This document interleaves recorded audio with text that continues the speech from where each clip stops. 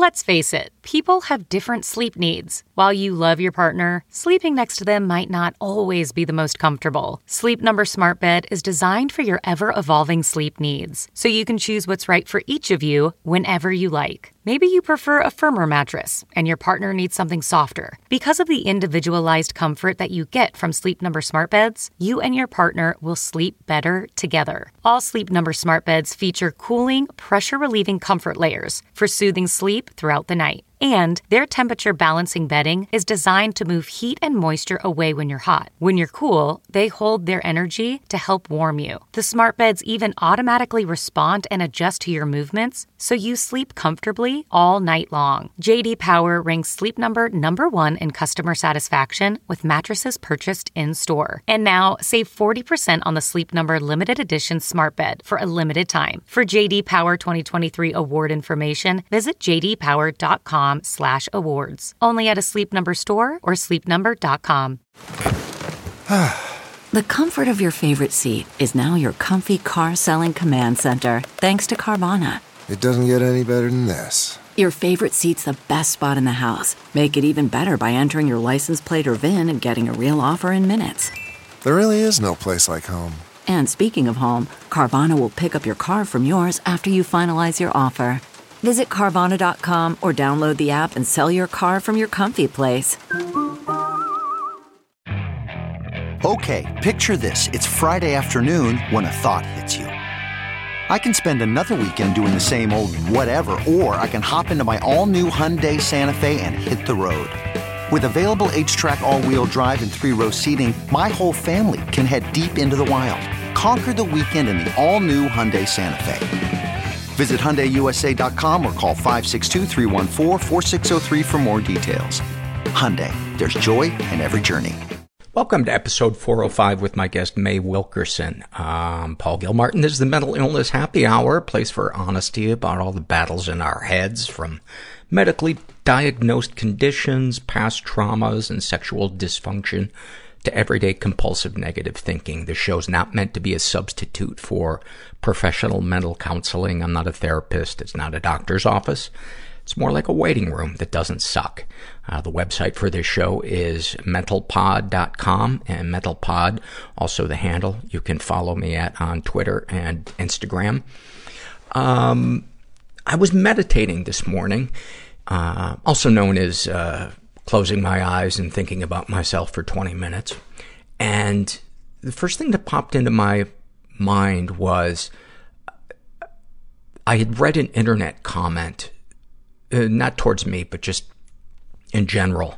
And somebody was insulting someone else with addressing them as snowflake, which has kind of come to be I'm sure most of you know, a way of insulting. Generally, people on the right use it to insult people on the left, insinuating that they're weak or sensitive or, worry too much or too politically correct. And while I agree that on the far left, there are definitely people that, want the world to cater to their every whim so they don't ever have to feel uncomfortable. But I identify as a progressive, and I tend to think of myself as sensitive and compassionate. Something about that comment just kept coming up in my mind while I was meditating, and it just really got under my skin. And I was imagining myself debating this person, and this person referring to me as snowflake. And I was thinking,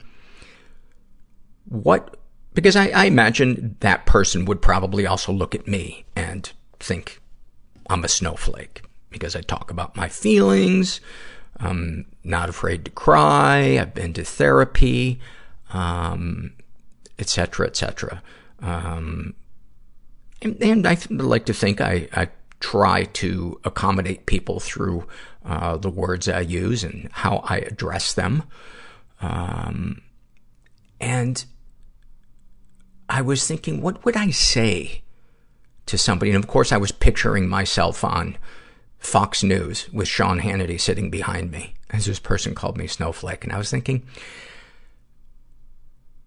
what would I say to that person? Because I wouldn't want to escalate something. That, I think the problem that we find ourselves in this country right now, and probably other countries as well, is that discussions have kind of devolved into trying to prove the other person wrong instead of trying to find a middle ground. And my first instinct would be, if the person was smaller than me, to challenge them to a fight and say, let's, take it outside. Look, we each get one punch and, let's see who's the snowflake. And I know that's just my ego, afraid of looking weak or being made fun of. And so I wouldn't say that. And I thought, how can I have compassion for this person without being a doormat? What would I say? And I thought, I would probably want to express the idea that most people who are angry are using anger as a way to not deal with fear and pain inside themselves. I know that's been the case for me, certainly in the early part of my life, and even still today. And I think a lot of the people who would call somebody a snowflake are typically the kind of people that don't seek out therapy, that don't really reflect on their inner life, look at what their part might be in things, don't look at what scares them or what makes them sad. And I think I would say that people who are sensitive are actually braver than the type of person who never self-reflects, never asks themselves, why am I angry? Why am I sad? Why does this person bother me? What might I recognize in myself in that person that upsets me? Those are the things that I try to do today. And to me, that's, I think the world would be a better place if we all did that instead of getting into this wanting to dominate each other and to win. I think both political parties are awful in this country. And the real loser is those of us who have been swindled into thinking the lesser of two evils when we go to vote is a victory. And I think that's where a lot of the real anger is.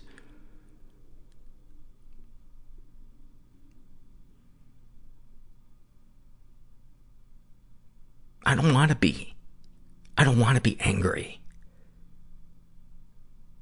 I don't know if you've ever seen a person like in their 80s that's just really cranky and angry. And I think, God, 80 years on the planet and you have still not done any kind of emotional work on yourself. That is the worst kind of prison. Being a hostage to your own anger is the most unnecessary prison. And yet it's the default where most of us go to. It's where I was for the first 40 years of my life.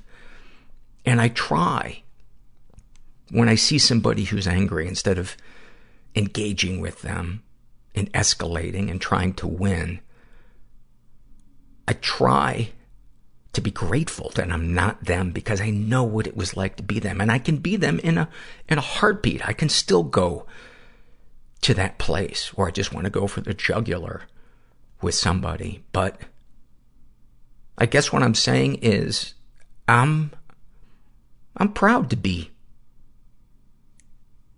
sensitive. I'm proud to be somebody who goes to therapy. Because what's more chicken shit? Never looking at what scares you, or stopping and turning and facing it and saying, I'm not running anymore. I'm tired of running, and I don't know what's going to happen, but I'm ready to face it. There's a part of me inside that I don't want anyone to know about because it's weird and gross and lame and people will hate me.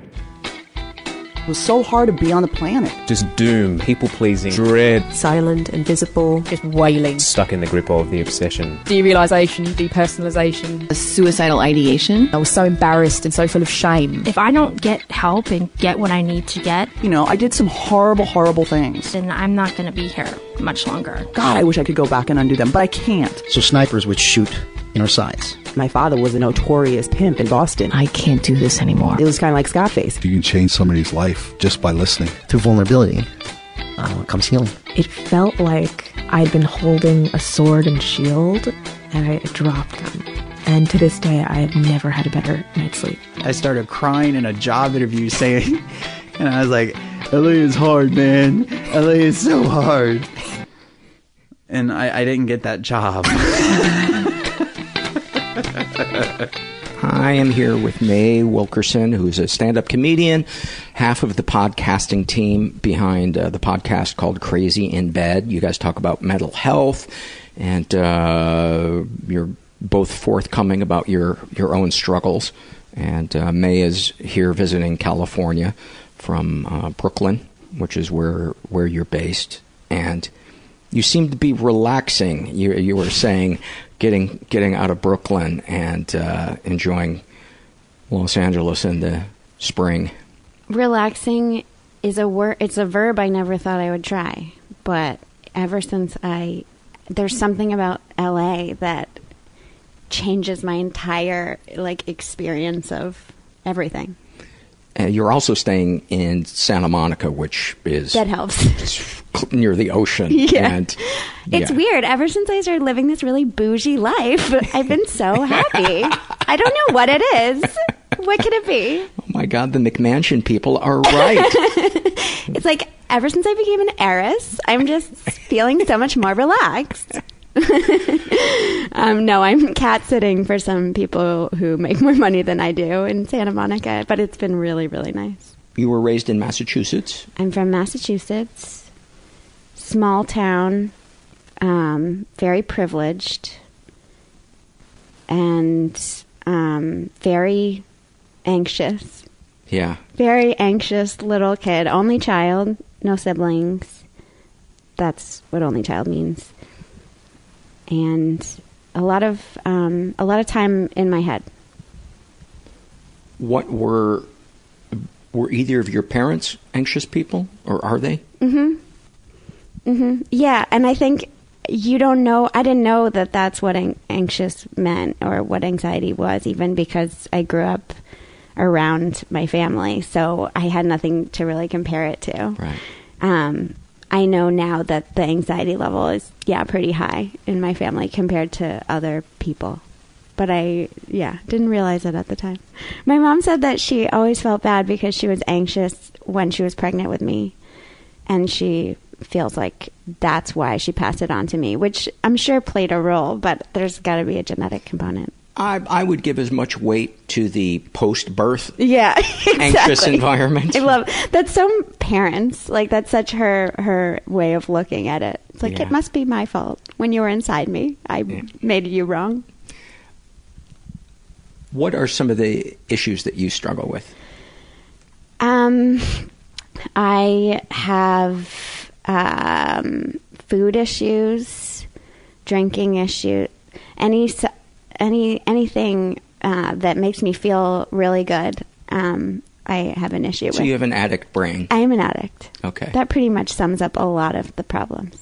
Give me some snapshots from childhood to kind of paint a picture of how little May became the raging nightmare of medium-sized May. Yeah, how she dealt with her environment. Yeah. Coping mechanisms, building up little coping mechanisms from a young age. I had a baba, and which is, God, why am I admitting this? But you know what? Oh well. And it was like a rag that I would carry around in my mouth, and my mom would have to obsessively clean it every single day. She'd have to boil it in water. And finally I was like, I got to go to college. I got to stop doing. I'm just kidding. I was like, it's weird. I can't seem to lose my virginity. Humor may also be a coping mechanism. Or you think? Attempts at it. Yeah. Yeah, I carried around this like wet rag in my mouth until kindergarten. Like the whole rag just hanging out of your mouth? Yeah, hanging out of my mouth. Sometimes dragging on the floor, which is hence the excessive boiling. It was like I never adapted to not having a pacifier. And I never really have not had a pacifier. I've always just had different things that have substituted that role.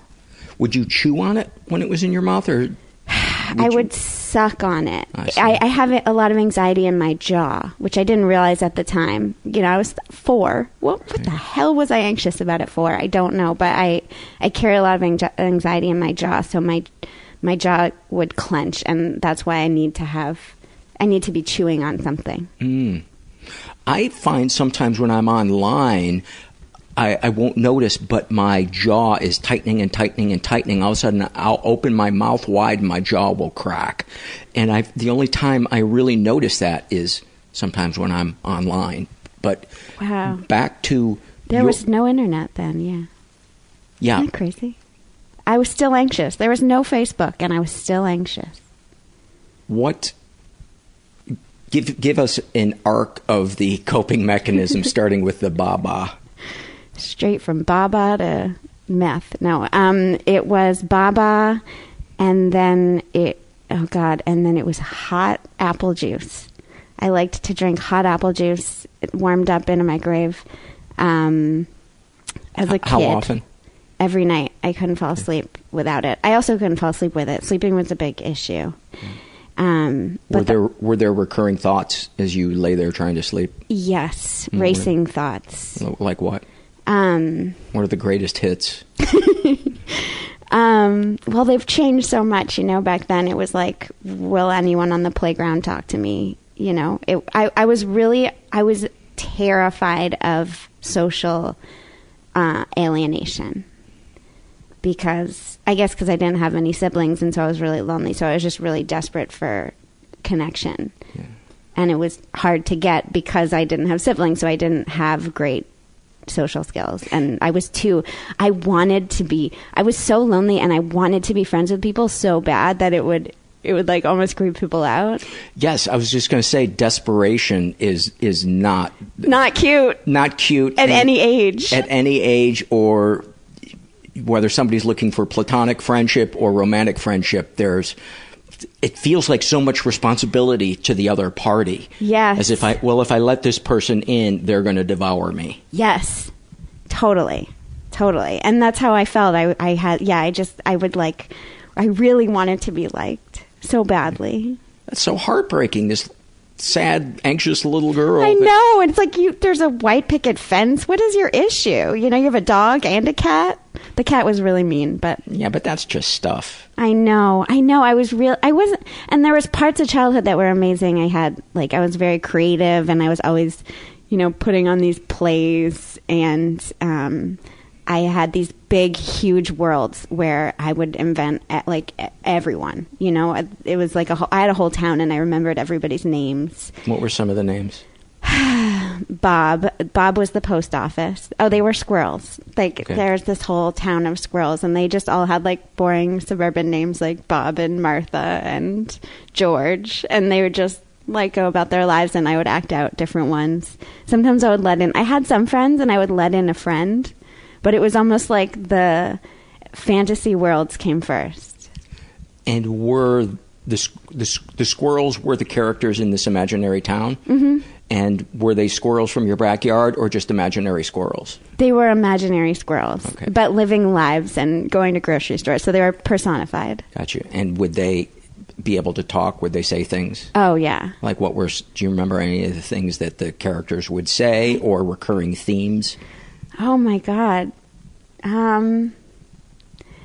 No, well, it was a lot of wish fulfillment for me. So there was a lot of like traveling, a lot of the circus. There was always the circus was in town. It was like everything was big and exciting, and it was like I really wanted a world beyond the small town where I grew up more than anything, just desperately, and that was my way, I think, of like creating it. And by extension, would it be fair to say that not just a small town, but the house where you were raised, that it felt kind of desolate emotionally? I had a harder time as an adolescent, and as a kid, most of my memories are pretty happy. I think, I don't know. It's hard to know. It's hard to know because it's like kind of blurry, but there was anxiety.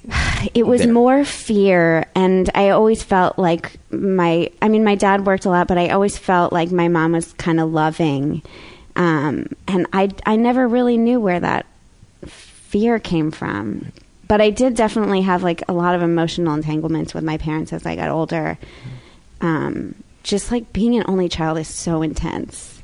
I can't imagine. Before we get to that, I just wanted to say that I think parents can absolutely be loving or giving it their best shot at being loving, and that doesn't make somebody growing up with issues or fear or emptiness. I don't think it's a failure necessarily on anybody's part for that. And one of the most difficult things is to hold the ideas, two dissonant ideas at the same time. That there could have been love and there could have been abandonment or pain. And that's one of the hardest things, because I think we often feel like we're throwing somebody under the bus if we say, this area of my life, I didn't get what I want. But it's not about blaming that other person. It's about saying, how can I repair that part of me so that I can get to a place where I'm not trying to fill this emptiness with cheese popcorn on a Thursday night. Yeah. You're breathing deep. What's going on? No, that really struck a chord, because I protect people. So it is sometimes like it is hard to open up, because sometimes I'm like, my parents were great. They did everything, because it's like they're my whole family. Yeah. And it sounds like they were loving. Yeah, they were. They must have been. But they were, and they are now, and they're so supportive now, which is amazing. And I think in ways that they were not necessarily equipped to have like a very emotional child, which it's hard to imagine now that I'm so like reserved, but I was very emotional, and they did the best they could, But yeah, it's tough to raise an anxious child. I have friends who have anxious kids, and they will like email me and call me, which I think is so lovely that they're trying to break the cycle. What do you think if somebody had come up to you at any age, like if you could time travel as you and go back and talk to yourself at any age, what would you like to have said to help little you? I think it's okay that you're... Oh man, Paul, I know I was going to cry, but we're like 7 minutes in. It's okay to be different. It's okay to be weird. It's good. It's going to help you one day. People are going to love you for that. It's hard being a weird kid. It's hard. It's not. It was not accepted. Not where I grew up. And I felt like I was always trying to make myself somebody else, because like the town that I grew up in, it was like you had to be very athletic. You know, you had to have the cool dress at the bat mitzvah. You had to shop at the Limited Too, you know. And I just couldn't pull those things off. And so I always felt like there was like something deeply wrong with me, because I got picked last in gym class, and like I shopped at Bradley's. You know, they have great sales. The Limited Too is terrible. Like, I would never bring my kids there, you know? You should have told her that, too. What? Little May. Oh, yeah. I completely shit. forgot about her, yes. yeah. I was thinking about the Limited Too. Okay. Sorry, May. Anyway, you're going to be fine. The Limited Too sucks, is what I would tell little May if I could go back in time. And if you said that to her, what do you think little you would have said? Or even if just adult you had arrived in her life. Oh, God, I think I would be very relieved. I think I'd be very relieved just to know that, like, I'm okay. Like, I turned out okay. I think that I really felt as a kid, like, so scared that there was something deeply wrong with me just because my experience of the world was so different from other people's. And now that I'm an adult, I'm like, oh no, I'm the same as everyone else. You know, it's just like, as a child, we didn't have those tools to talk about them.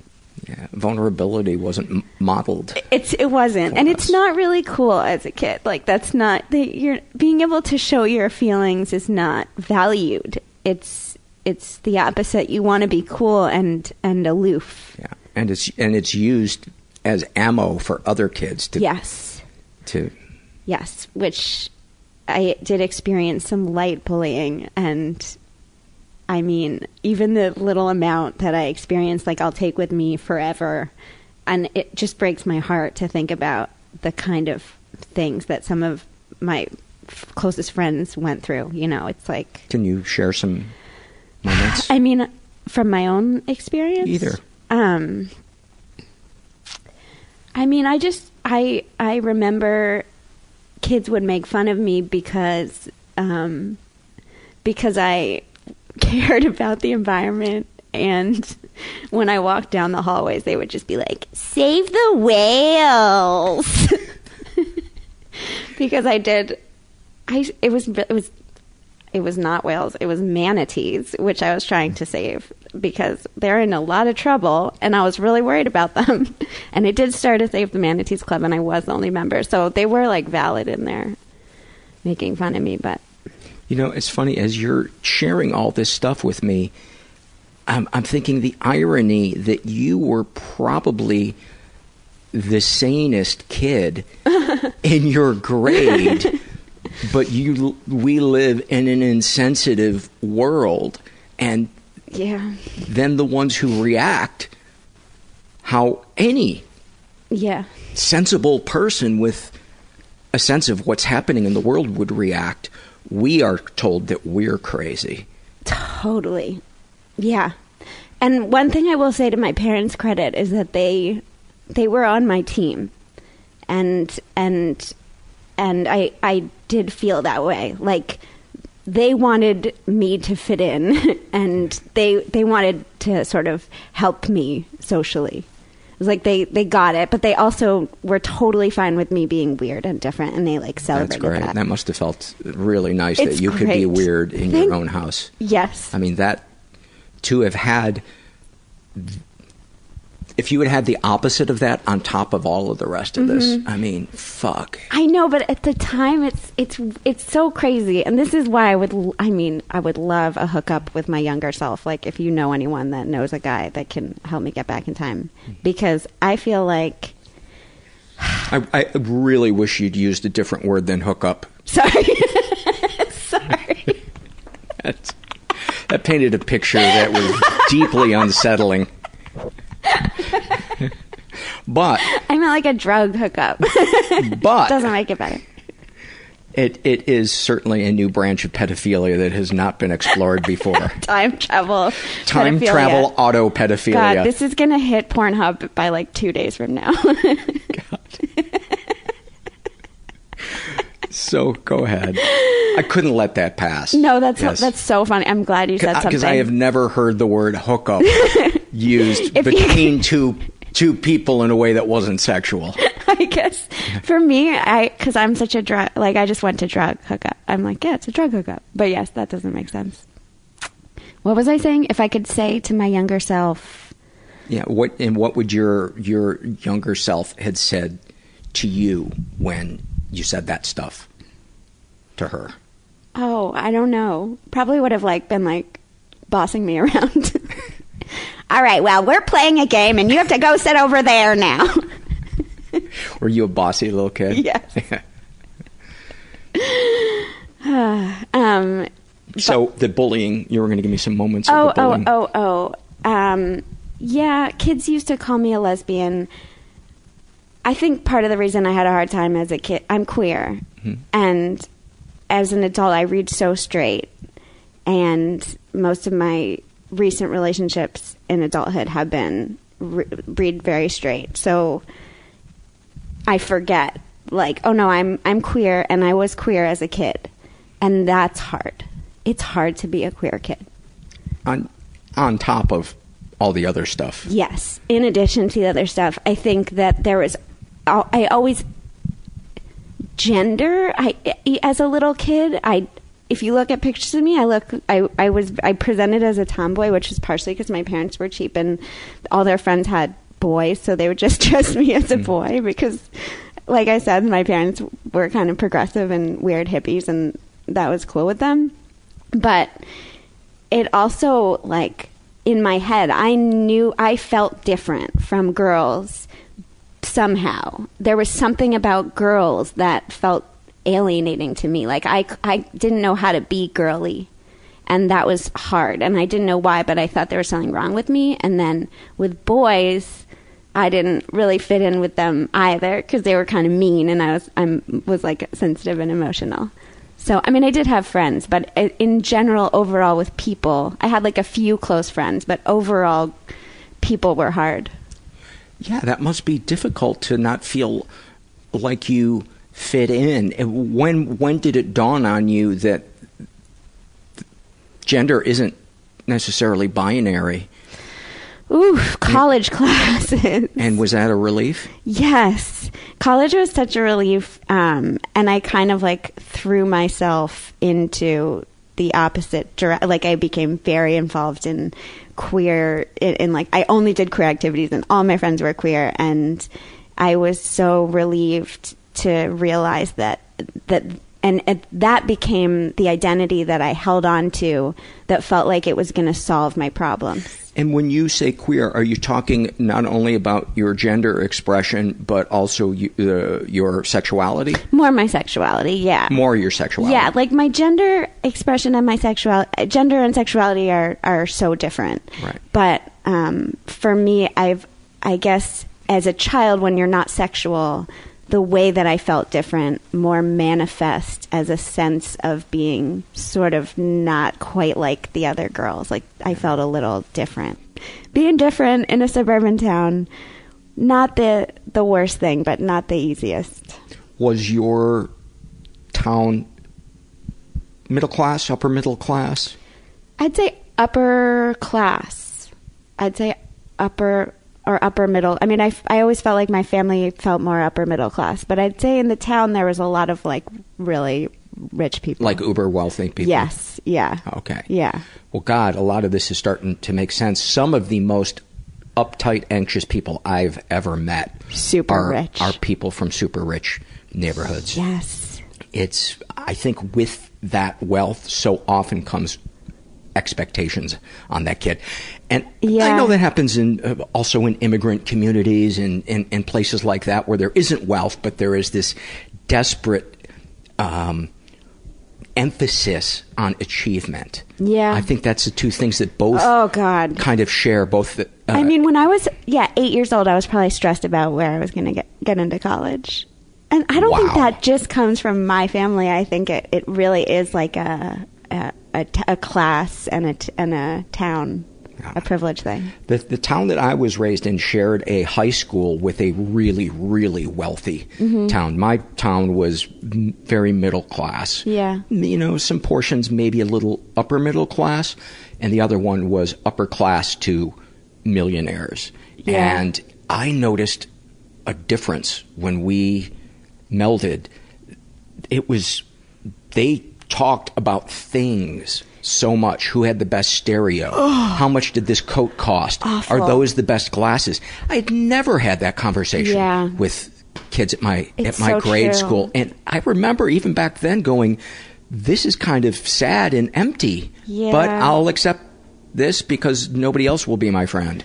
Yeah, it's true. As a kid, you don't have that many options. You don't. You know, there's no Facebook. It's almost like people having coked up conversations where you're like, this is really tedious, but I can't know where. This is where I'm at. We're in this room. I'd love to be at the snack table over there, but that'd be weird. I can't leave. Right. I can't move. I guess we'll talk about Law and Order. Well, now I do coke too. Okay, you know, I gotta. Anyway. So you had that pressure, the pressure of feeling different, not having friends. I did have a couple. I had some friends. I had some neighbors. They were losers. Objective. I mean, this isn't subjective. This is objective.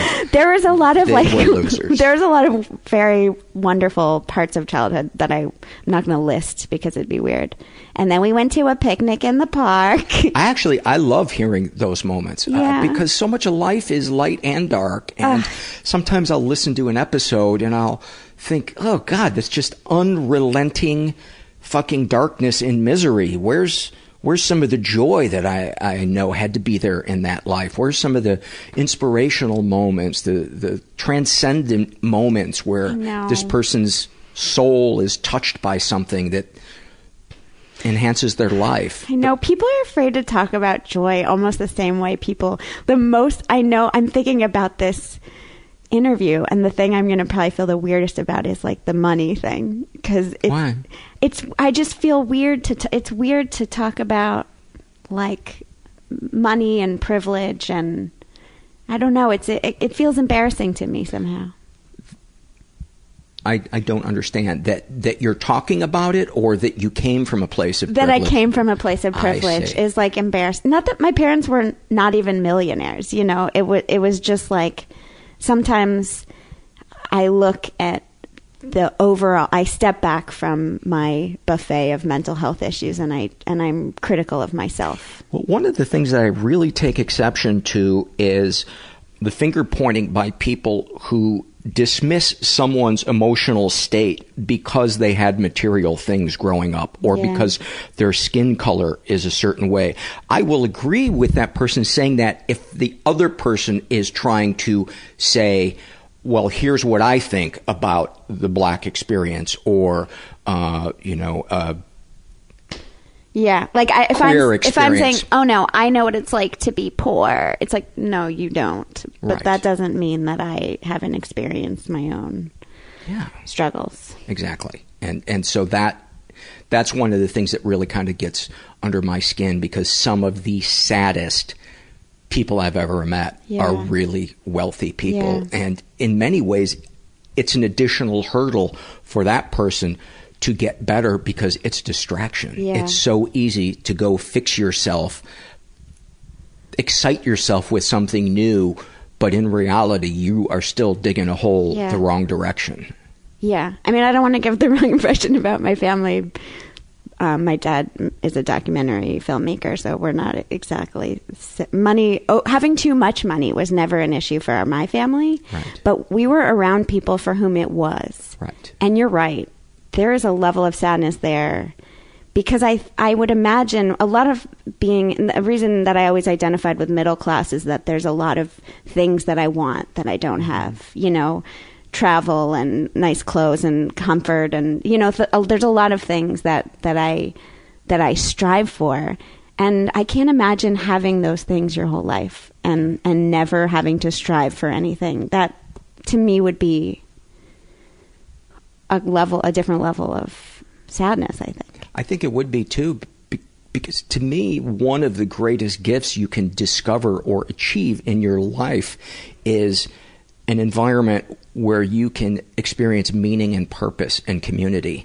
And anything that distracts from that, whether it's addiction or materialism or anything else, is a tragedy in my eyes, because knowing what it's like to have a life that feels purposeful and not overly materialistic. Trust me, I like shit, but I'm not obsessed about it. Yeah. If you're listening and you want to Venmo me some cash, I will accept it. I'm all over Zelle. mentalpod@gmail.com. We love money. Don't get us wrong. But it's not everything. Yeah, and I know that's obvious to people, but as my dad used to say, my brain just went to screensaver. These fucking meds I'm on sometimes, it's so frustrating. It's so hard to know when you're on a medication, not to skip a whole bunch of years, but when you're on a medication, when the side effects outweigh the pros. I feel like ever since I started medicating my mental health issues, it's been a lot of choices. Mm-hmm. Do you feel that way? Absolutely. Yeah. It's a lot of trade-offs. So this one is, I have a little more difficulty putting sentences together, but I don't have to crawl back into bed at 4 o'clock in the afternoon because the world is too much. Oh my God. Yes.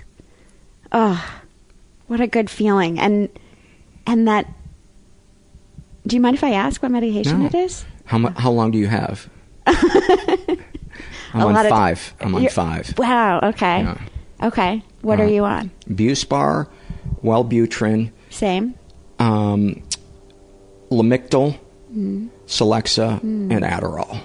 Nice. Yeah. Kind of same, but Focalin. Focalin and Wellbutrin for me right now. Nothing for anxiety. But my psychiatrist is like, we need to medicate your anxiety. Yeah. And I hate the side effects of SSRIs.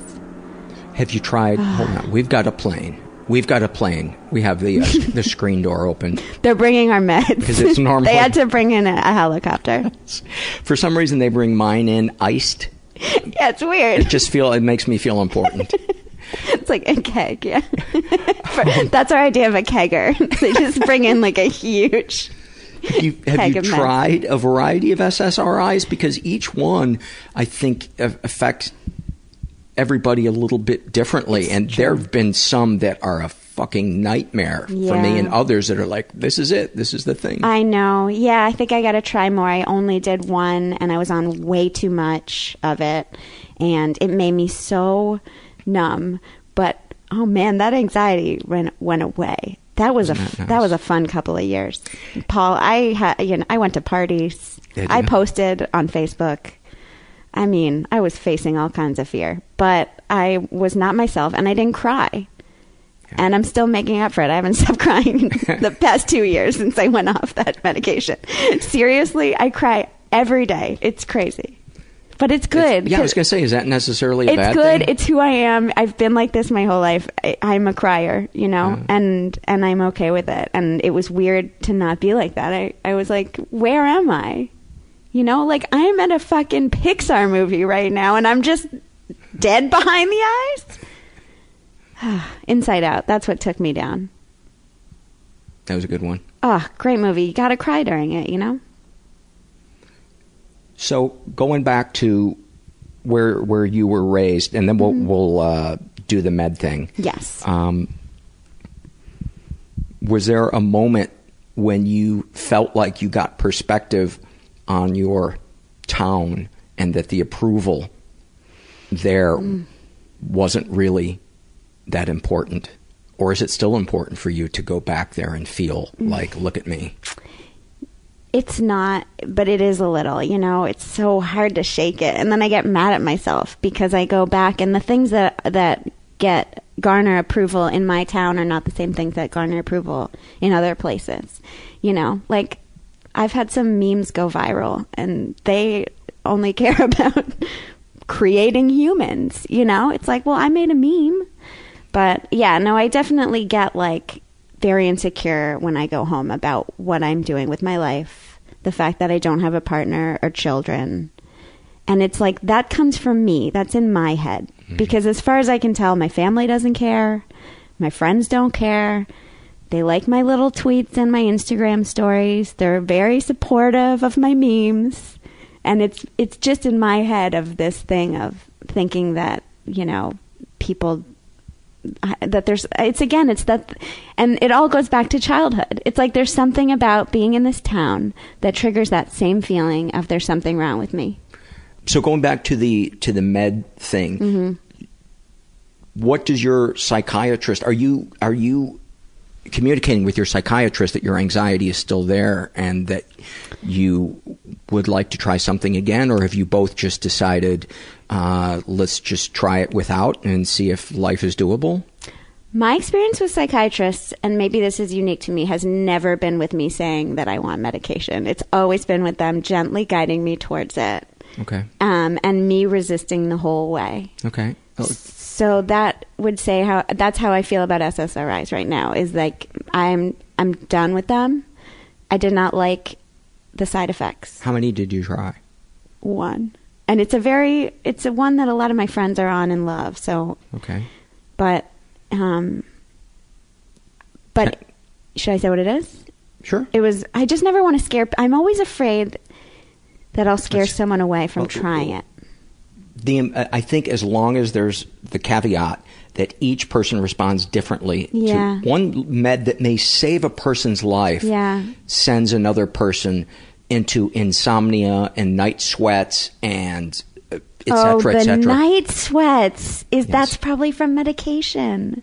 It can be. Oh my God, I can't even. But a lot of times they will go away after a couple of months. A lot of times it's just your body acclimating to something. But I'm not trying to sell anybody on meds, but one of the things that I think needs to be considered is what are the side effects of not being on meds? Yeah.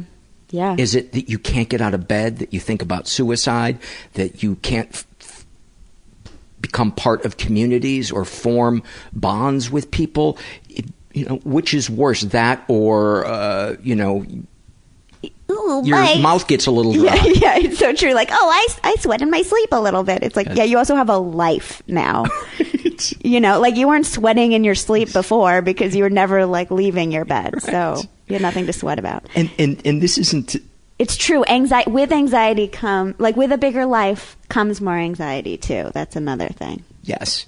And I think that is best dealt with through therapy and stuff like that. I'm a big believer in the 1-2 punch of talk therapy and support groups. Actually, it'd be a 1-3 punch. Yeah. And if necessary, punch people. Meds. But when people take the idea of meds off the table, it always bums me out a little bit because that could be the thing that brings them to quote unquote normal. Yeah. It's just like insulin with a diabetic. I know. People are so afraid to try something different outside of what you know. And this is something that I have come to, that I will throw my family under the bus over, is like a resistance to medication. Not so much like they're not like Scientologists or anything, but just an overall resistance to medication that I internalized that made me for all of my 20s say, oh, medication? No, not for me. Like, I'm not that bad. And it's like, you don't need to be that bad. You don't need to be dying. And it's not bad. It's like... It's not bad. It's just like, fix the problem. You have a headache? Take Tylenol. I hate this when people are martyrs or stoic about it. It's like, I have a headache. We'll take Tylenol. No. So you just want to complain. Yeah, exactly. And people do that with mental health all the time. I have no tolerance. I will cut people like that out of my life. Wow. I told a person, every time we talked on the phone, he was talking about how depressed he was. And, I suggested some courses of action. Yeah. And he's like, no, I don't want to be somebody that takes meds. And I said, well, what's the side effect of not? You're depressed all the time. And he's like, yeah, that's just it is. And I said, after 3 or 4 more of these phone calls, I got to draw a boundary here, because all you do is talk about how depressed you are, but you don't want to do anything about it. And honestly, this is not a good foundation for a friendship. Wow. A boundary? Yeah. You got to Google that. Yeah, just like here's a line. Oof. That I'm drawing. They're so hard. Have you? Oh, they're brutal. Always been able to draw them? God, no. Okay. I caught somebody stealing in my house one time, and I couldn't confront them because I was so afraid of confrontation. Oh, God, that's so relatable. So support groups helped me get to that place. Yes. Support groups is another thing that I think people are terrified to try. And I hear it all the time. And I relate, because I was terrified to try support groups, and I was terrified to try medication. And both of those things saved my life at different times. So talk about that. About medication saving my life? Both of them. Well, I had... And paint as much detail as you can, so the listener and I can feel what it was like to be in your shoes in that moment, emotionally, physically, what your thoughts were, everything. Sure. So one thing that took me to a really dark place, one of my addictions was drinking.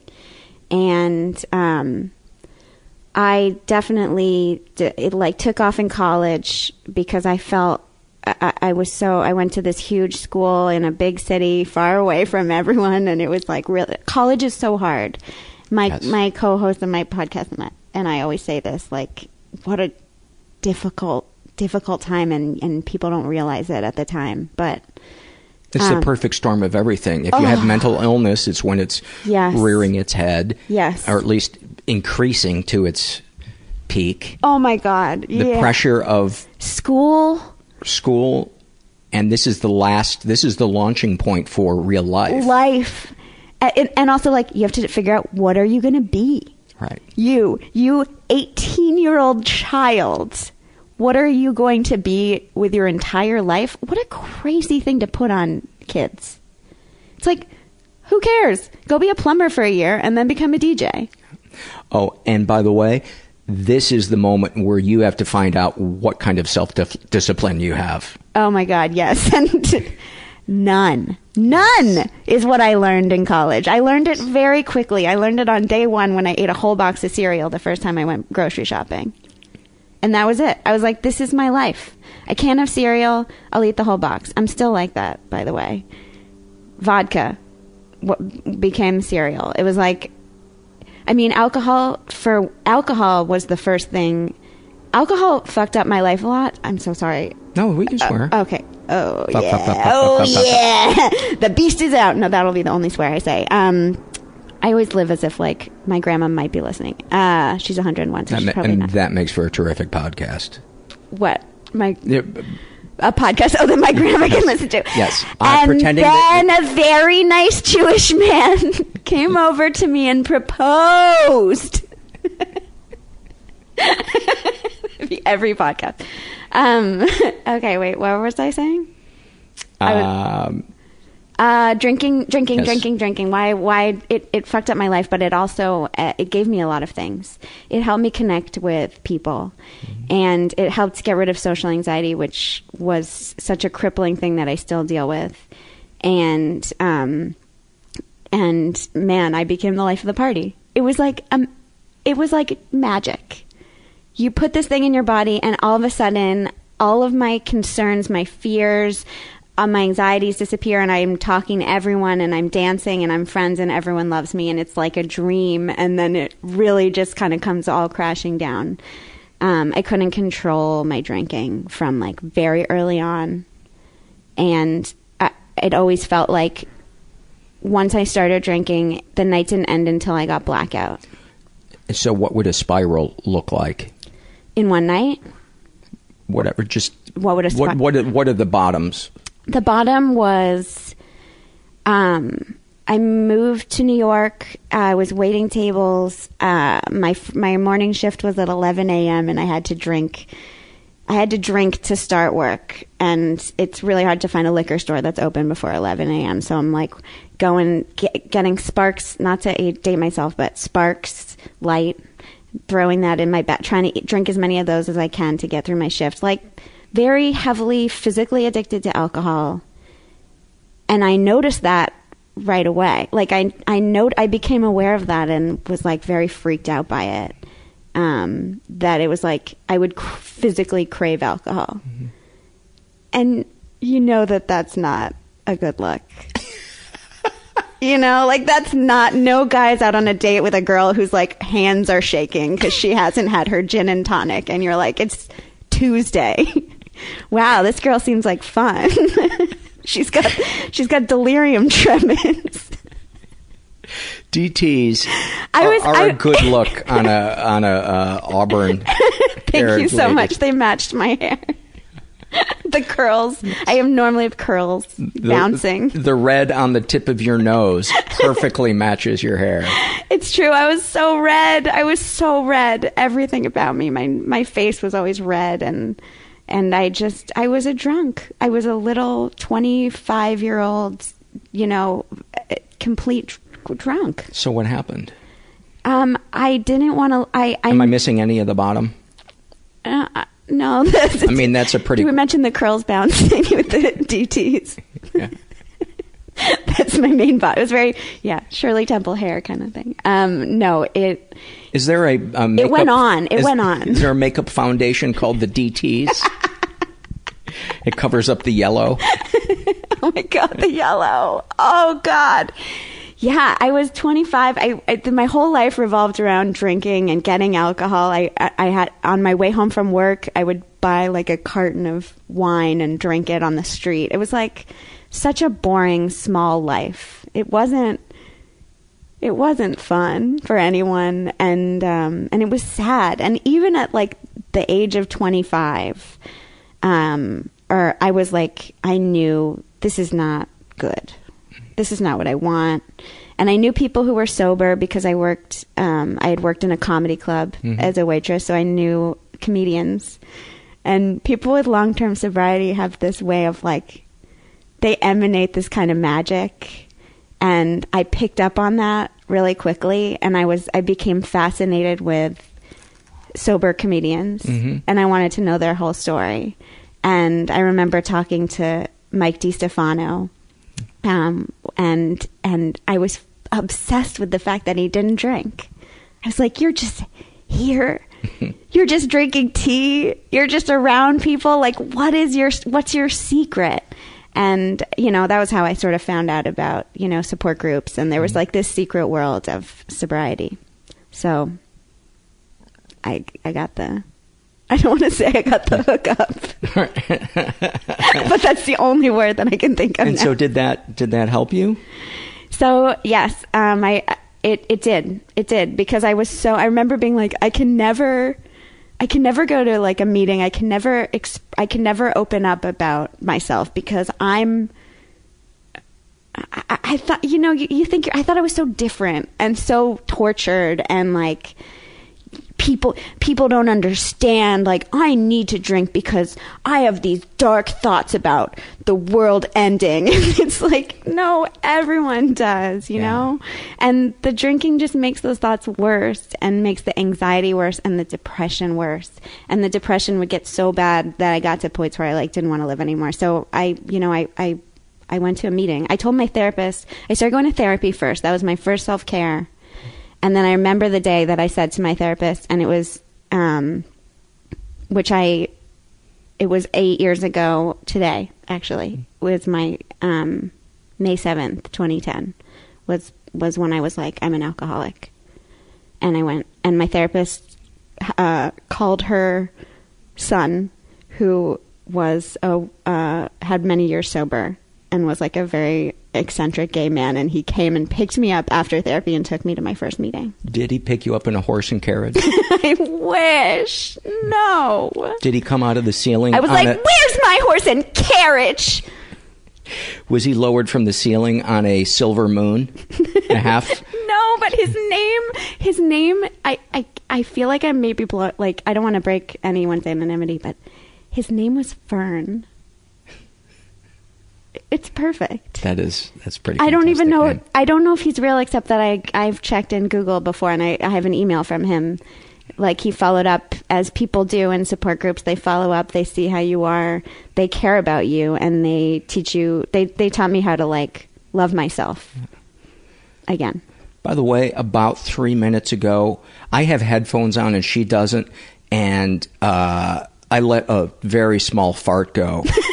And I thought because I couldn't hear it, you couldn't hear it. And then I realized, oh, she doesn't have headphones on. I definitely did not hear it. Good, because I didn't see your facial expression change. So I thought, no, I'm all good. And then I thought, this is a podcast about honesty. Let's... The madness in our head and in our bowels. And in our bowels. Why not? So was there a moment in this support group where you felt like you had found some type of relief where you didn't have to turn to drinking to feel a sense of relief? And how did that, what form did that take? Was it the people in the support group? Was it doing some type of writing or connecting to people, or what help us understand? It was everything. It was the perfect situation. It was like this very, like, almost seems like he really did wander out of the forest. Man has picked you up and takes you to this building that you would never think to go inside, because, like, what is this building? And then you go up some stairs, and then you go in this little room, and it's kind of almost like being in a school, and people are sitting in a circle, and they're like 8 people that you would never think would be together. And you're like, wait, what? Why are you here and you're here? This doesn't make any sense. And we're in this room, and, like, we're off the grid, and it's so weird. And then I just felt like I knew automatically, like, oh no, these are my people. This makes perfect sense. Like, we all are, like, we're all here because we can't cope with life the same way other people do, and we just need help. And there was something so comforting about knowing that all of these other people, they all looked so different from each other, and they were mostly, like, older. We're just like, I need help. And, like, we needed help for the same thing. And it just kind of, I don't know, I don't know if I'm describing it well. No, it makes total sense to me, and and then there was something that clicked in my head, and then people started, I wasn't going to share, but I, love a chance to talk, and people were sharing their stories, and everyone's story was really different, but every single one I related to, and that was a weird feeling. And did you relate to their feelings or the way they drank? I related to the way they drank. And I had tried so hard for so long to hide it from people. I was so ashamed. Because drinking was, like, so shameful, and I did the most embarrassing things that I still can't believe I did. And any you'd like to share? I mean, I used to pee in other people's beds. Okay, I did it twice, but that's too many times. Yeah. That's too many times. Because you'd just be so blackout drunk you'd lose control of your bladder. Yeah. That happened twice. I mean, it rarely happened in my own bed, because it was like I would get so drunk that somebody else would have to take me home. And that started to happen, like, frequently. But, just I was ashamed of, like, oh God, just things I'd said to people and things that now that I look back on it, it's like, nah, no one really cares, but in the moment I just felt like such a piece of garbage. That's the other thing too that's so funny about untreated alcoholism is the shame, the mistakes. Can you drink over it? Not only that, but they're all related to self-obsession. Yes. The truth is, nobody is really thinking about the stupid thing we said 5 years ago. They're busy thinking about themselves. I know. The resentment you have at the other person, you're the one that's holding on to that. I know. Onto it. That person isn't even thinking about that event anymore. Let me tell you, I know. But I did go back to the Comedy Cellar 5 years after I got sober, and the bouncers were like, oh, where have you been? And I was like, fuck. Like, when someone looks at you in a way where you can tell that they know all kinds of crazy things that you've done. Yeah. So some people don't forget, but most people don't care. And most people want to forgive. At least the people that I want in my life want to forgive somebody. They just, I think, want to know that it is reciprocated and that there's some respect there, so that if you do apologize to them, that they're willing to walk through that door. You just need to open it for them. It's so true. And people were so much more receptive to amends, which is like the apologies part of some support groups. People were much more receptive to that than I expected. I think that's another thing that happens when you're in a spiral of alcoholism, is you lose complete touch with reality. You do, and you think it's dramatic. Yes. That you would, because people would say that. Yes. But when you sit down with somebody and you do your writing and you read it to them, that is when you realize, oh my God, that's so off base. That's so filtered through my own narcissism and fear and I know. My negative self-beliefs. And I think everyone should go to a support group for the experience of realizing like you're not special. Because as kind of brutal as that sounds, it's the most comforting thing. It's like, and I remember realizing that in that room was just like, oh no. Because you think like you're special in a bad way too. Right. It's like, I'm toxic. That's how I felt. I'm toxic. Yes. Don't come near me. I'll poison you. And I don't feel that way about myself now. Like I still struggle with self-loathing, but I know that I'm not like a piece of garbage.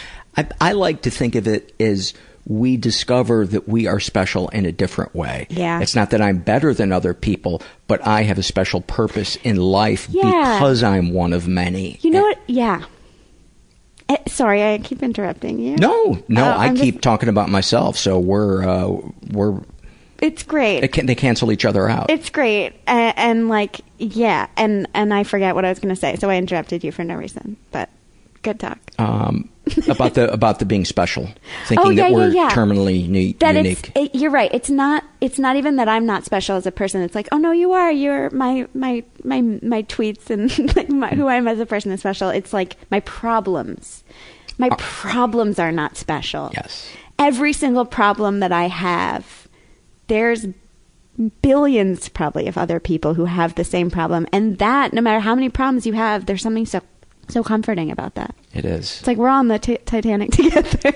And it's why also sometimes in a support group, somebody who's new will begin talking about all of these things they're struggling with that they think are unique, and that people will start nodding their head and laughing. Yes. And they may think that we're laughing at them, but you know, as they soon find out, we're laughing with them because we're just like them, or we used to be just like them. Yeah.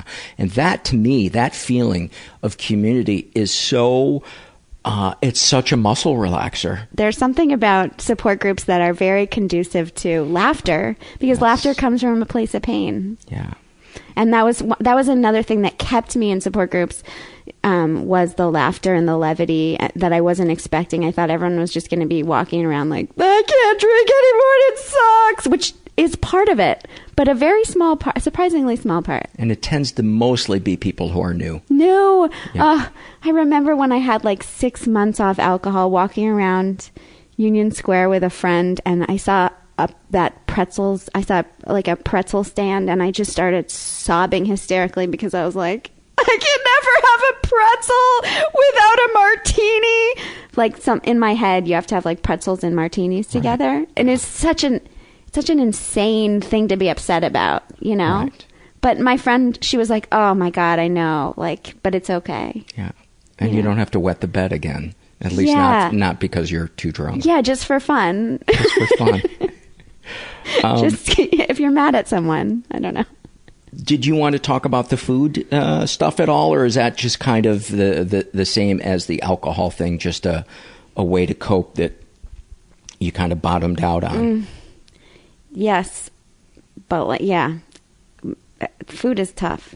Food is really tough. Because you don't need alcohol, but you need food. You need food, and food was my first addiction. Food was like my first escape when I was a kid. I was for sure like a food addict. You ate rags, right? Yeah, I told you I had a rag. Suck on them? That was a weird thing to open break with. Break them down? So I used to walk around with a rag in my mouth. But I did. You were like a tiny Molotov cocktail. It is kind of like that. I mean, those are just like early manifestations to me of addiction, just like compulsive. Self-soothing. Ugh. But yeah, food was tough. I forced myself to become bulimic against all odds because I couldn't throw up as a kid. I was like not a throw. My mom was always like, you never throw up. It's great. You like don't have a gag reflex. And so you achieved your dreams. Which is yeah. You reached for the stars, and the stars were in the back of your throat. I really did. I was like, I'm gonna make this happen. And what did your mom say? I don't remember. What was her view of your bulimia? Oh, my parent. The bulimia didn't start until college, and man, people really don't want to talk about that one. That's an easy one to get away with because nobody wants to address it. So they'll really bend over backwards to pretend that they don't know what's going on, or they just don't notice. And the toilets get clogged a lot. Mm-hmm. I always have broken capillaries in my eyes. Yeah. You guys don't. I actually play guitar with my knuckles, so that's why they're so calloused. Be right back. Gotta go to the bathroom for 45 minutes for some reason. Coincidentally, after I ate 9 plates of turkey. Yeah. What do you mean? Problem. People didn't want to address that one. But also I was really secretive about it. I did bulimics. Every addicts. Bulimia is just an addiction. I've learned this as I've gotten older. I used to think of my alcoholism and my eating disorder as very separate. And as I get older, I just see them as two sides of the same coin. It's just all ways to control discomfort or to attempt to control discomfort, to avoid it. And it just brings discomfort in a different package. Exactly. It makes your problem worse. It isolates you from people, and it's addictive. And that seems to always be my pattern. And it was the same thing with the bulimia, was that I would say, like, okay, you can just do this once. And then I would be off in, like, spending 3-4 days, like, locked in my apartment, just like binging and purging. And I spent a lot of early sobriety binging and purging, which is not something that I'm proud to say, because during that time I was for sure, like, going to support groups and talking about how good it was to be sober, and then I would go home and... But that's not a lie. No, I know. It was... you had made progress. I had made progress, and I'm glad that I got through that point. Right. I no longer have to binge and purge every single day because I don't feel the immense amount of pain that I did at that time in my recovery. Yeah, to me, it's all about baby steps, and how can you be compassionate to yourself while moving forward and taking actions to better your life without shaming yourself. Self-compassion is so hard for so many people. Yeah, and especially you, because you're a terrible person. I know. I mean, deep down to your core. I know, I'm evil. Yeah. I gotta do something about it.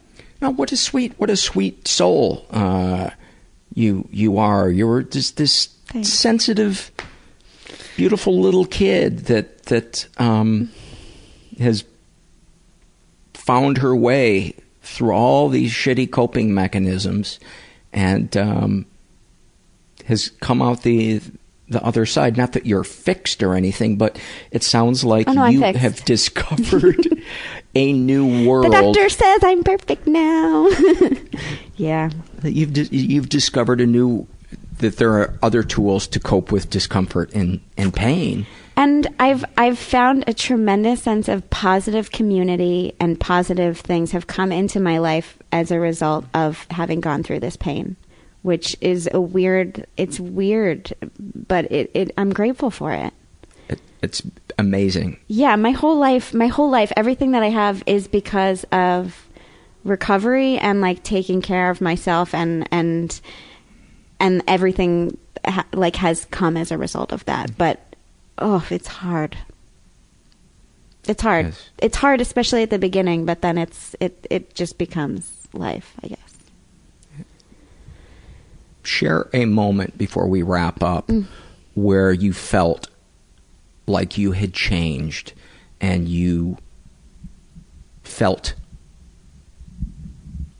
I don't know, proud of yourself, or where you could see distance between who you were now and who you had been when you were at your most lost and in the most pain. When somebody reaches out to me for help, I find that incredibly moving, that I could help somebody else. Like that somebody would turn to me, Hot Mess May, West Village Wilkerson. Read into that whatever you want. I drank there a lot.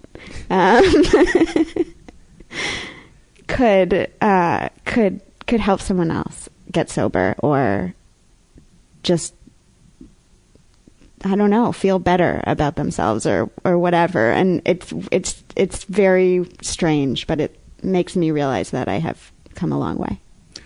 I have yet to meet a person in a support group who is new that is on their radar, that they now can have a sense of meaning and purpose in their life using their past pain or even present pain to help others, and that the byproduct of that will be a sense of meaning, purpose, and peace in their life. And that to me speaks of the heart of addiction and the addict brain, that it has no sense of others and community and being one of many as a good thing. It sees those as threatening. Yeah, it's so true. God, and there's still a part of me that wants to isolate myself from other people. Man, do I get that. Isn't it kind of like a drug? It is, because it's predictable. Yeah. There aren't many surprises. There's no surprises when I'm by myself for the entire weekend playing Golden Tee or guitar or whatever, but I also miss out on those moments that I won't remember the weekend I played guitar for 8 hours a day when I'm on my deathbed, but I will remember the time I was at lunch with my 3 friends and we laughed so hard at such and such, or I did something else. But in that moment, it's just, I want to be alone and that predictable. It's so, yeah, it is. It really is like that crawling back into a place where I have control over everything. And I feel like I can just like relax. Do you think it comes down to a matter of trust, that we just don't trust that the universe is going to take care of us if we get outside our comfort zone? Yeah, maybe. I mean, I always think everything must come from history, right? So that's why I feel like a lot of this social anxiety from me stems back from childhood. I think it's like you go to 1 or 2 little birthday parties where, you kind of have to sit alone because no one talks to you, and it's not the worst thing in the world, but it gets in your head, and then you're like, you're an adult and you're going out with all your friends who like you, but you're still like, what if they, I come back from the bathroom and then they pretend not to know me, right.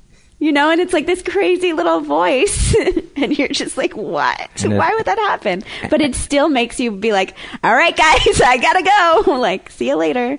Because it's fear, I guess, of like being hurt. I think that's it. Oof. Did we figure it out? We figured it out. We've wrapped it up. Do you want to tell the others? I'll go make sandwiches. Yeah, I'll go tell them. May, thanks for coming. And is there anything you'd like to plug? Where can people find you on Twitter? Where can people find the podcast? Do you have a website? No. You can find me on Twitter at ShutUpMay. I still have some work to do with self-love. And it's M-A-Y. M-A-Y. Shut Up, M-A-Y. Or you can listen to my podcast with Alyssa Limperis. It's called Crazy in Bed, and we talk about mental health. Thank you for coming on. Thank you so much for having me. What a sweet soul. I just love having conversations like that, where it's like 1 minute it's, just so vulnerable, and next minute we're laughing and cracking fucked up jokes. It's really the vibe that I wanted when I started this podcast, 72 years ago. Did I mention that I'm 80 years old? Sometimes I feel like I'm 80 years old. I'm going to read some surveys. You know what? Before I do that, we could really use some financial support.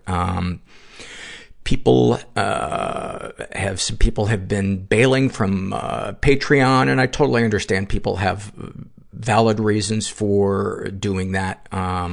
And PayPal as well. We've been losing some people on PayPal, and things are pretty tight. And it would just really be awesome if you can afford it to help the show out financially. And I hate having to do this. But it's one of the realities. And so if you could do that, that would be awesome. The links to all the different ways you can help the podcast are under the show notes for this episode. And, yeah, there you have it. Oh, I should also mention that if, you want to hear the back catalog of this podcast, I believe free episodes go all the way back like a year or two, but beyond that, you need to go to Stitcher Premium, and it's $5 a month, and you get episodes all the way back to the first episode from March of 2011, and the back catalogs of a ton of other great podcasts and all kinds of content, stand-up albums by people. So yeah, that was another financial decision that, I needed to make, and that I didn't want to do. I wanted to keep all the episodes free, but that's the reality. This is a shame and secret survey filled out by, another way you can help the podcast, fill out the surveys, especially the happy moments and the awfulsome moments. Those are like Christmas to me. This is a shame and secret survey filled out by a woman who calls herself, I am so fucking codependent. I edited this survey like 5 times so I wouldn't look like an idiot. She is,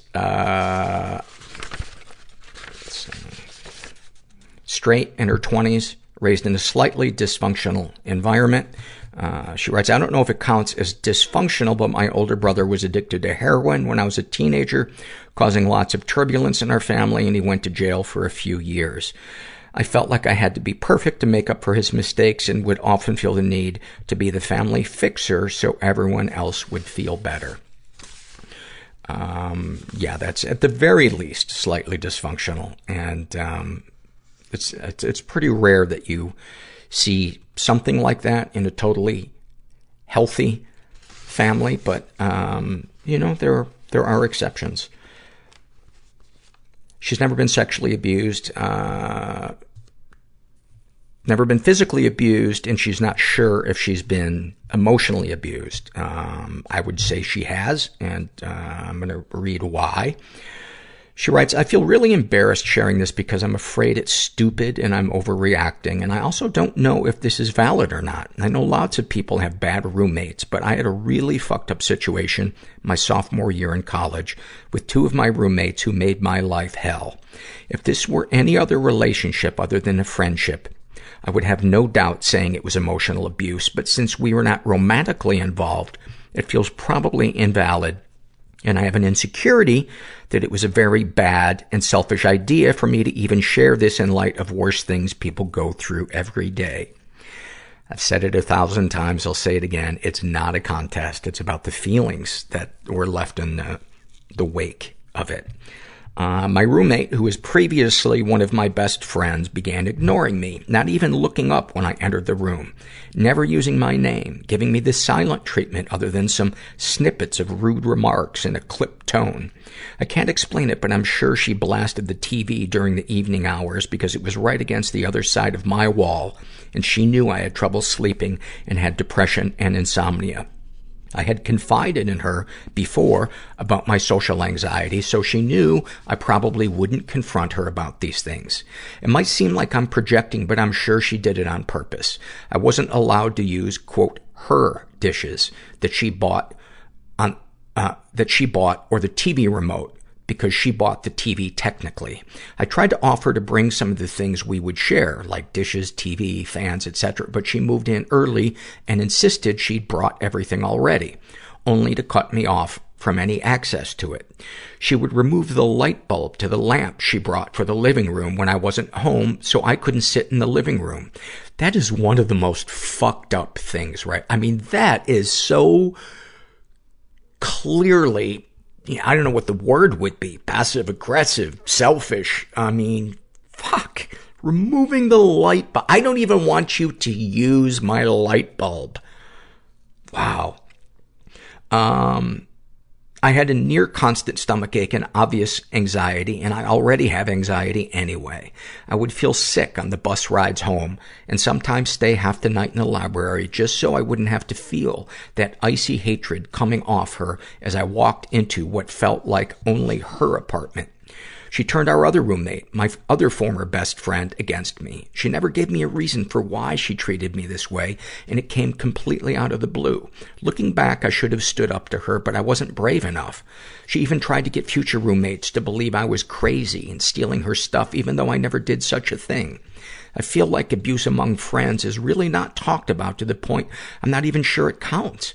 But it definitely affected my entire life and my mental and physical health the way I imagine other types of abuse does.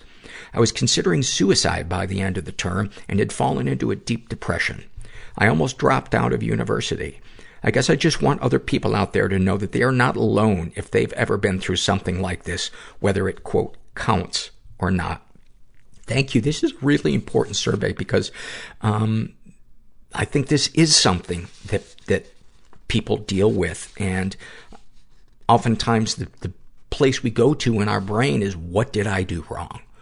And sometimes we did do something wrong and we need to look at it. Or sometimes we need to have a conversation and say, hey man, what's going on? It feels like you're giving me the cold shoulder, or, can I borrow your light bulb?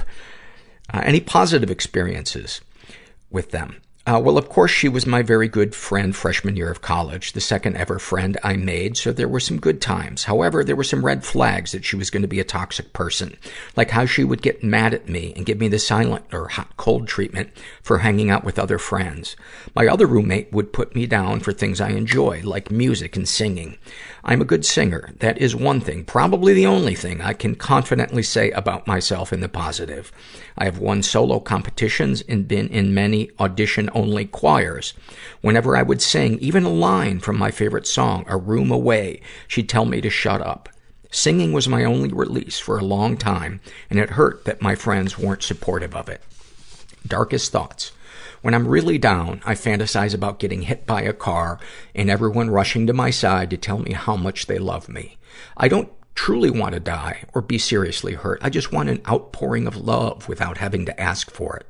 And I want to take a break from my life for a few weeks. I like being sick because it's an excuse to drop out of life for a few days or weeks. I'm ashamed of myself because I often think about how much I don't want to look like my mom. She's a wonderful person, which only makes it worse that I feel this way. She's a larger woman with really big breasts, and I always resented that I got that gene from her. I can't find bras that fit, that aren't beige or black or incredibly expensive. She and I both also have double chins, which I hate about myself and sometimes resent her for passing on to me. I love my mom, but I do not want to look like her. What a horrible thing to say. Who says that about their own mother? I also don't want a marriage like my parents when I grow up. They are so clearly not happy, but stuck with each other, like lots of other old couples are. Makes me wonder if love really lasts for anyone.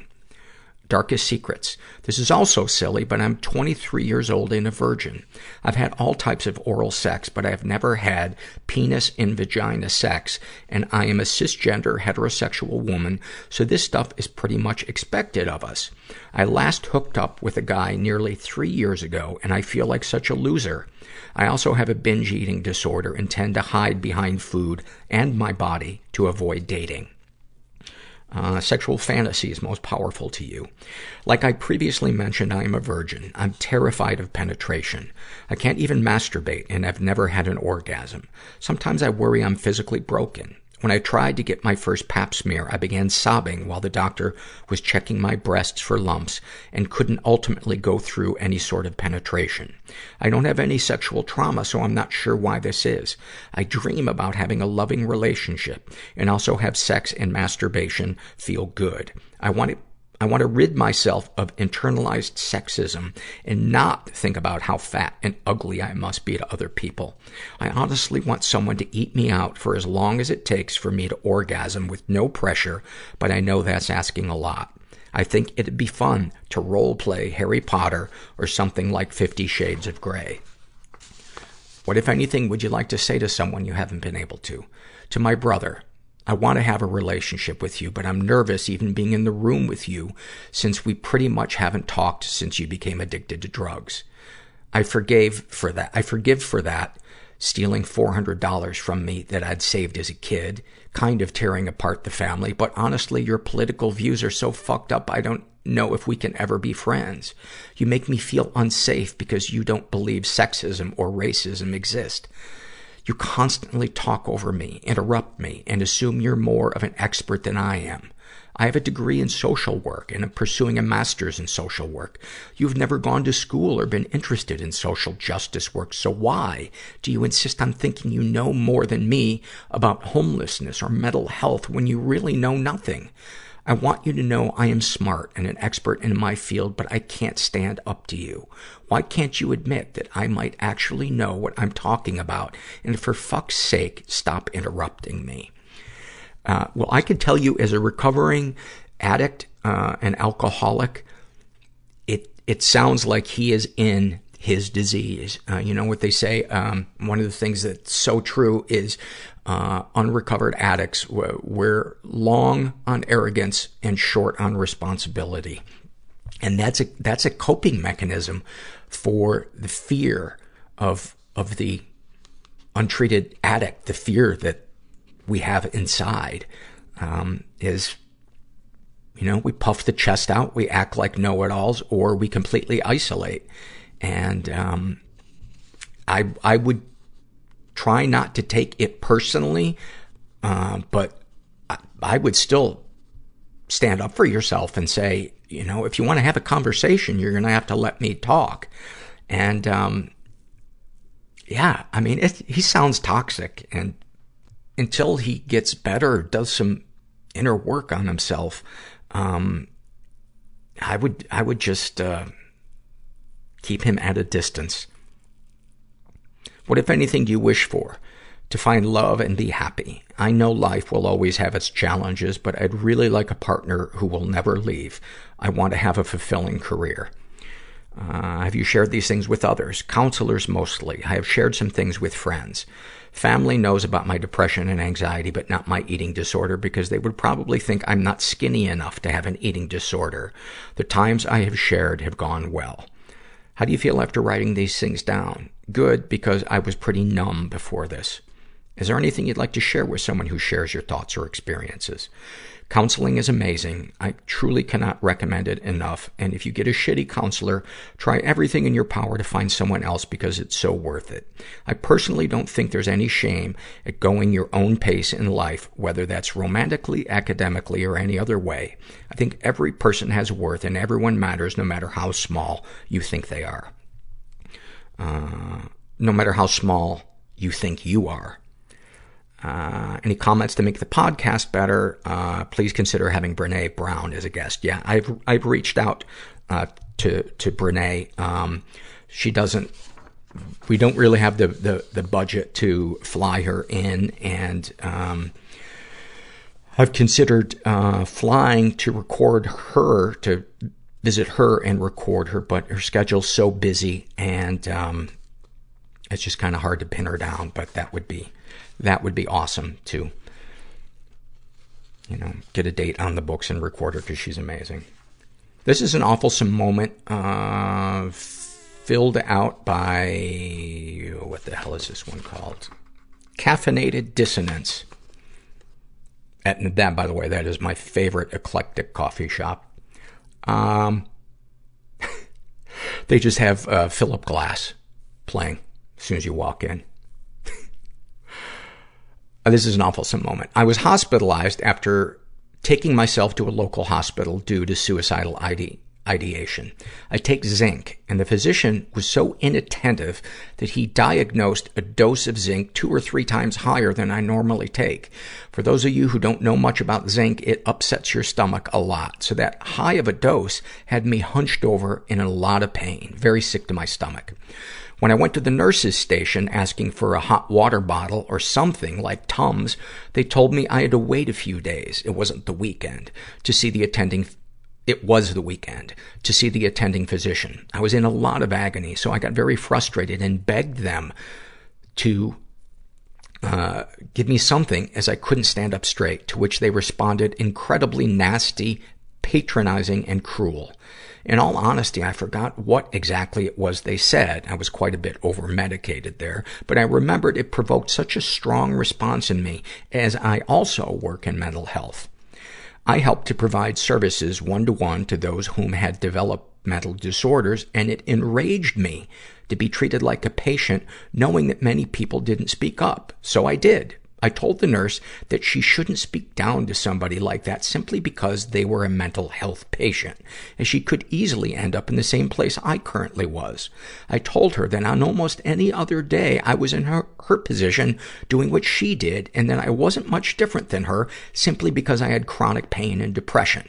I later apologized for being stern and using a short tone, not for what I said. I'm glad I did apologize, as the next week, when I went back to work, there was a patient whom had autism spectrum disorder, but was also actively psychotic. So where did I end up helping them? Of course, in that same hospital. Walking into that hospital, as it was contract work I did through a local organization, and seeing that same mental health tech was priceless. Her jaw literally dropped, and her face turned white. I didn't like the fact that I made her uncomfortable, but I do like the fact that I may have made her just uncomfortable enough to not treat others the same way, at least without thinking. Mental health patients, mental health techs, or both, we all deserve the same basic level of respect and humanity. I won't stand for anything less after that experience. What a beautiful moment. Thank you for sharing. And, boy, the mental health system needs more people like you. One of the most common things I see in the survey of people who've been hospitalized is dealing with burnt out employees in those settings, and the lowest moment of our lives being met with a lack of compassion or even annoyance is just really, really fucked up. This is a shame and secret survey filled out by a woman who calls herself Maha. And she identifies as pansexual. She's 18. She was raised in a slightly dysfunctional environment. Never been sexually abused. Not sure if she's been physically or emotionally abused. Darkest thoughts. Sometimes I think about how other people would react if I committed suicide. The little voice in my head tells me that no one would give a fuck, but the more rational voice in my head tells me people would be so upset, or at least I hope they would be. Sometimes I wish I could be like those cheesy movies where after a character has died, they're able to see all of the things people say about them, because the truth never seems to come out until something bad has happened. I think I just long to hear that someone appreciated me, or at least would miss my presence, because I never hear anyone say things like that, and I never get the impression that anyone feels that way about me. Darkest secrets. When I was in high school, I was caught up in a hellstorm of different mental issues, one of which was severe depression, which led to the development of an eating disorder. My mom would give me money every day before school to buy my lunch, and every day I would keep the money and not eat lunch. The best part is that I would save up my money so that I could buy more weed, and then I would skip class to smoke because it helped my depression. For me, it was the perfect situation. I didn't eat, which helped my eating disorder worsen, and I, quote, fixed my depression by getting myself mildly addicted to marijuana. Another one of my biggest secrets is that I'm pretty damn gay. I identify as pansexual, but I'm definitely more attracted to women than other genders. I also live in the South, but in a relatively, quote, liberal city. My whole family is religious, and I consider myself to be very religious as well, but I see nothing wrong with being gay. My mother, however, is very passive-aggressively homophobic. Most of my friends are gay, but she only knows that a few of them are. Whenever we fight, she always makes homophobic remarks about them and later pretends she didn't say it or claims that's not what she meant to say. The most difficult thing is that I have to cancel dates and plans with my gay friends sometimes because even if I lie about what we're going to do, she is paranoid that they are going to, quote, turn me gay or try to harass me. Little does she know, however, that I've been flirting with one of my best friends, whom she is very fond of, for months now, and I can't wait to hook up with her and just think of how great it feels to be as gay as I want, with my mother not able to do a damn thing about it. Sexual fantasies. When I was younger, I fantasized about being raped by a man. Something about it was so appealing to me because I believed that for someone to rape someone else, they had to want to have sex with someone so badly that they didn't care if the other person agreed or not, and I just wanted to feel wanted. Now that I am older, I constantly fantasize about having sex with other women. I'm so attracted to women that I think about how it would feel to be completely dominated by another woman. To have someone control every move I make in a sexual way is oddly appealing to me. Saying these things makes me feel really uncomfortable. When I read these things back, it makes me feel creepy and disgusting. I feel like no logical person dreams of being raped, but I guess that makes me even more fucked up. Now, what you shared is so incredibly common, and it's not a sign of being fucked up. That's, I think, one of the ways our brains deal with anxiety, is sometimes we sexualize it. And, you know, a rape fantasy, is essentially, to me, is a way of, providing consent, because you are choosing to fantasize about that. You are actually not, you are controlling the situation because you are choosing to fantasize about it. Whereas in real life, rape isn't about somebody being so turned on by you. That person it's a form of violence and degradation. And it doesn't matter what it is in your fantasy, what it comes from or what it means. We can't control what turns us on. And so embrace it and don't feel shame about it. And it has nothing to do with that act in real life. Nothing. What, if anything, would you like to say to someone you haven't been able to? Sometimes I wish I could tell my mom to wake the fuck up and pay attention to her children. Don't get me wrong, she's been a great parent, but she's so oblivious to the things that are happening in our lives. You know, I gotta say, from the things that you have shared in here, she does not sound like a great parent. And maybe you chose not to fill in the stuff about positive experiences, but, anyway, continuing. She's a single parent, and when my father died, she sort of backed off and didn't pay much attention to the details of our lives. She doesn't know who most of my friends are. She has no clue what classes or clubs I'm in. She doesn't even ask about my grades when finals come out. Worst of all, she never tried to get me help for my mental illnesses. I lost a significant amount of weight in a few months, and she never asked why or considered that something was wrong. When I was hiding in the bottom of my closet in the dark, sobbing, she asked in the most annoying tone, "Are you fucking depressed or something?" and then left my room.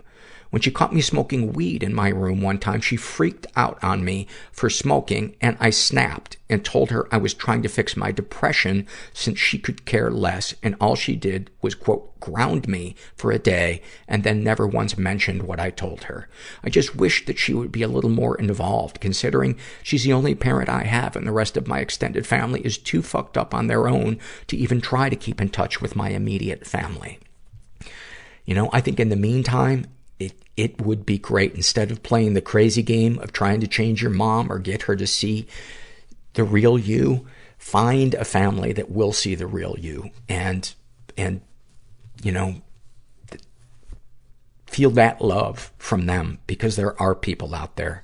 Our tribe is out there. It's just a matter of finding them. What, if anything, do you wish for? I wish to be successful, by my own terms and not by what everyone else wants for me. I wish to meet someone who cares so deeply for me that they just want to protect and love me for as long as they can. Most importantly, I wish to experience as much as I possibly can in this incredibly short life. Have you shared these things with others? No. My mother is too distant and caught up in other priorities to listen or care, and my friends have their own problems and don't care to listen to mine. I think you could use some better friends or have an honest conversation with them where you just talk about what it is that you're feeling. And, how do you feel after writing these things down? Strange. Writing them makes me so much more hopeful that things will change for the better, but it also makes me realize how fucked up things have been in my past. That's good, though. That means that you're waking up. And that's the first step. I was just talking to a friend of mine from my support group about 2 hours ago, and he was sharing the same thing that, he was dealing with anger, and, he's trying to get to the root of it, and, he's struggling, but I said to him, that's the important part is you're on the first step of getting better and starting to heal that stuff that's going on inside you, instead of just going blindly through life, projecting your anger onto somebody else.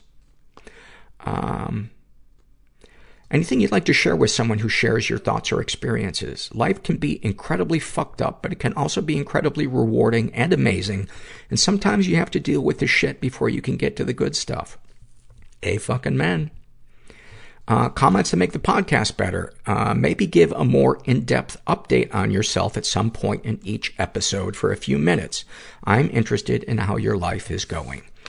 I so appreciate that you are interested. I have a fear that I talk too much about myself, that I am a total narcissist, and that I'm gonna bore people. And I do find myself sometimes wanting to share things about my life, but then I get anxiety that I won't be able to express it, and that it won't go well. So here's an update. I'm in a relationship. We've been seeing each other for about a month and a half, maybe 2 months. And her name's Christina, and she's from Ecuador. We met through an online dating app, and I just really, really like her. And she's a little younger than me. She's 43. And I love her taste in music. I love her compassion. I love going to eat, and I love, there's just a connection that I felt on our first coffee date. Just something in her eyes that I felt drawn to, and it's just a good feeling being with her. I just really like it. And so I'm trying to take it one day at a time and not go into that fear of she's going to get tired of me, or I'm going to get tired of her, or, et cetera, et cetera.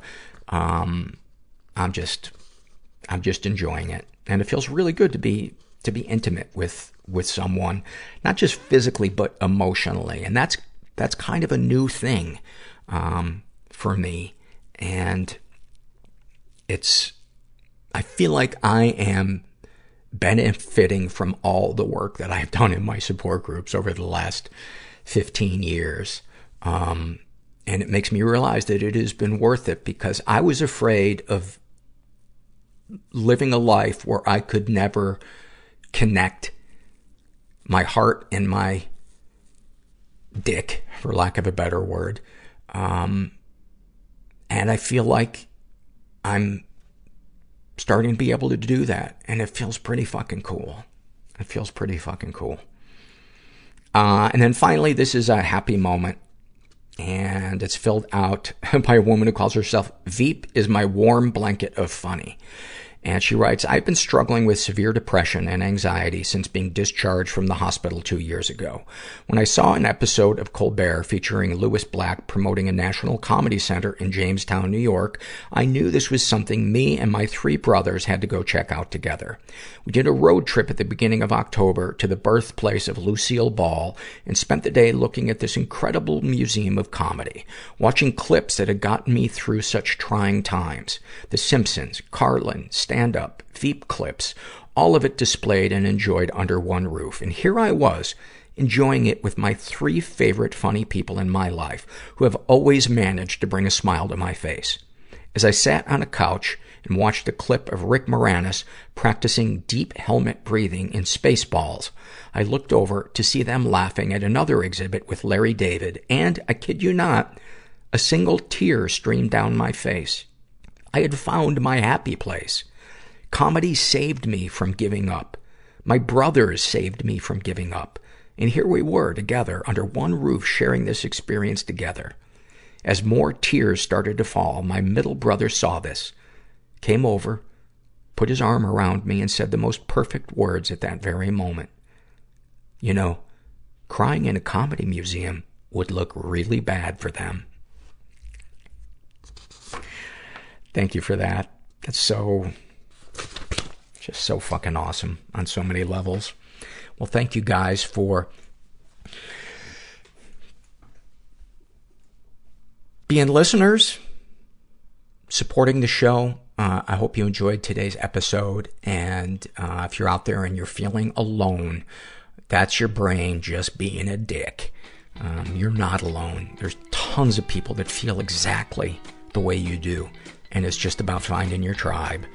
And never forget that you're not alone. And thanks for listening. Everybody I know is bizarrely beautifully fucked up in some weird way. Bizarrely beautifully fucked up in some weird way. Bizarrely beautifully fucked up in some weird way. Bizarrely beautifully